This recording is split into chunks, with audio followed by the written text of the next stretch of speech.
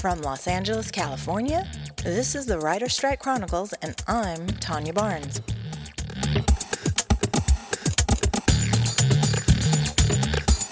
It's day 4 of the Writers Guild strike, and today I went to the picket lines on the set of Hotel for Dogs, starring Don Cheadle, and interviewed writer Ed Horowitz.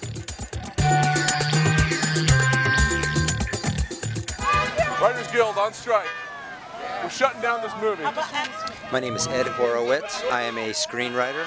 What day is this, and can you tell me a little bit about what's going on today and where we're at? Sure. Today is Thursday. It's day 4 of the Writers Guild East and West strike.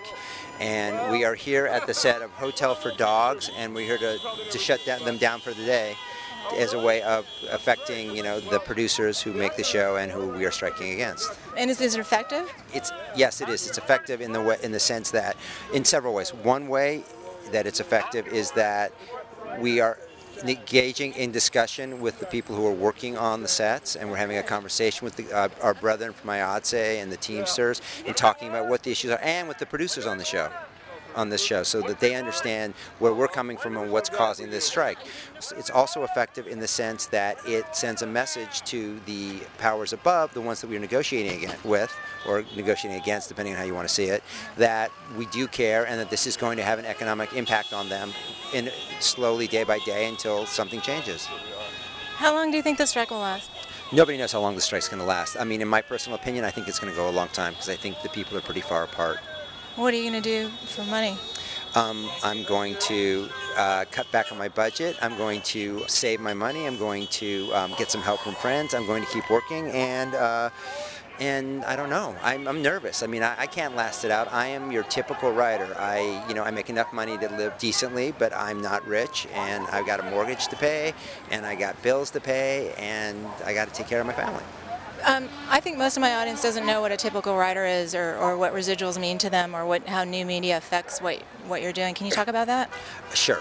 The way residuals work in television is that writers write an episode, and then they are paid when the company reuses that show after a certain number of broadcasts. What is now happening is that the companies are paying for the show the first time, and then rather than rerunning it, they're streaming it online directly on the internet. And when that happens, they are not paying the residuals. And if this continues, what will happen is that writers will not make the money that they make from those residuals. And in most writers' cases, that's tantamount to almost 50% of their income. So writers are looking at a de facto rollback of up to 50% of what they make in a year. And this is a time-tested tradition. This is the way the economics of the business have worked, and this is what affects the writers. Now, again, the same thing. The studios are talking about not willing to pay for anything for any new media.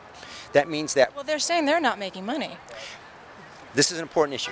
Writers are not asking to be paid for anything on the internet or new media. They're asking for a fair percentage of any profits made. So as long as the studios are not making any money, then they don't have to pay us. It's when they're earning a profit, we want to have a fair piece of that.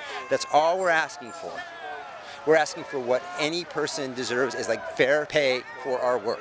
Do you consume new media? And if so, what do you watch, listen to?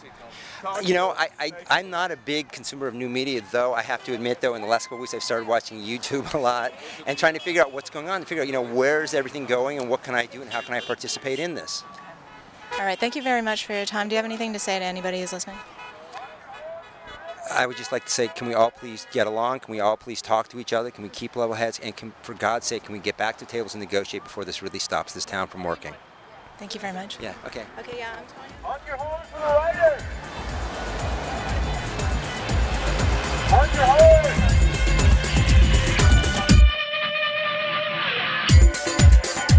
That was Ed Horowitz at the picket lines on the set of Hotel for Dogs. As I was walking back to my car, a man who was on the crew for the movie shouted to me, saying, "How come you're only getting the writer's side of the story?" which prompted me to interview him. Let's listen. Okay, I'm on the set of Hotel with Dogs with a person who wishes to be anonymous. All right, can you talk about what's going on here? Yeah, I just, as a safety officer, I just want to make sure everybody's safe on the set. That's my primary concern. My secondary concern is to feed my family and pay my bills. And I agree completely with the fact that, that the writers should have more than they've been offered. But I also agree with the fact that the writers And producers and networks and everybody should be sitting at a table discussing this, not disrupting other productions that are already in production and have been since before the strike. Because that's affecting us and the rest of the industry. How's it affecting you? Well, it's taking days away from work. If we have to shut down this particular show, then we won't be working. Is the show shut down, or are they continuing to film in that building? We've been trying, but we can't with the lighting and being interrupted with the signs and the sounds of the bullhorns and whistles and all that. No, we can't work. There's no way you can make anything that anybody's going to go to a theater and see. Can you tell me what union you belong to?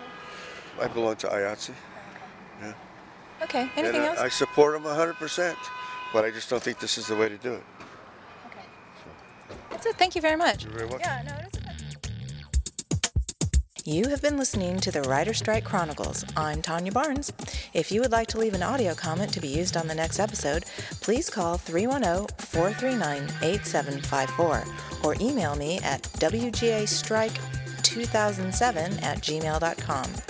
For more information about what you just heard, visit my website, tanyabarnes.com/WGA. That's Tanya, Tanja, Barnes, BARNES.com/WGA. Music is by Philippe from the album Elvolution, which can be found at magnatune.com.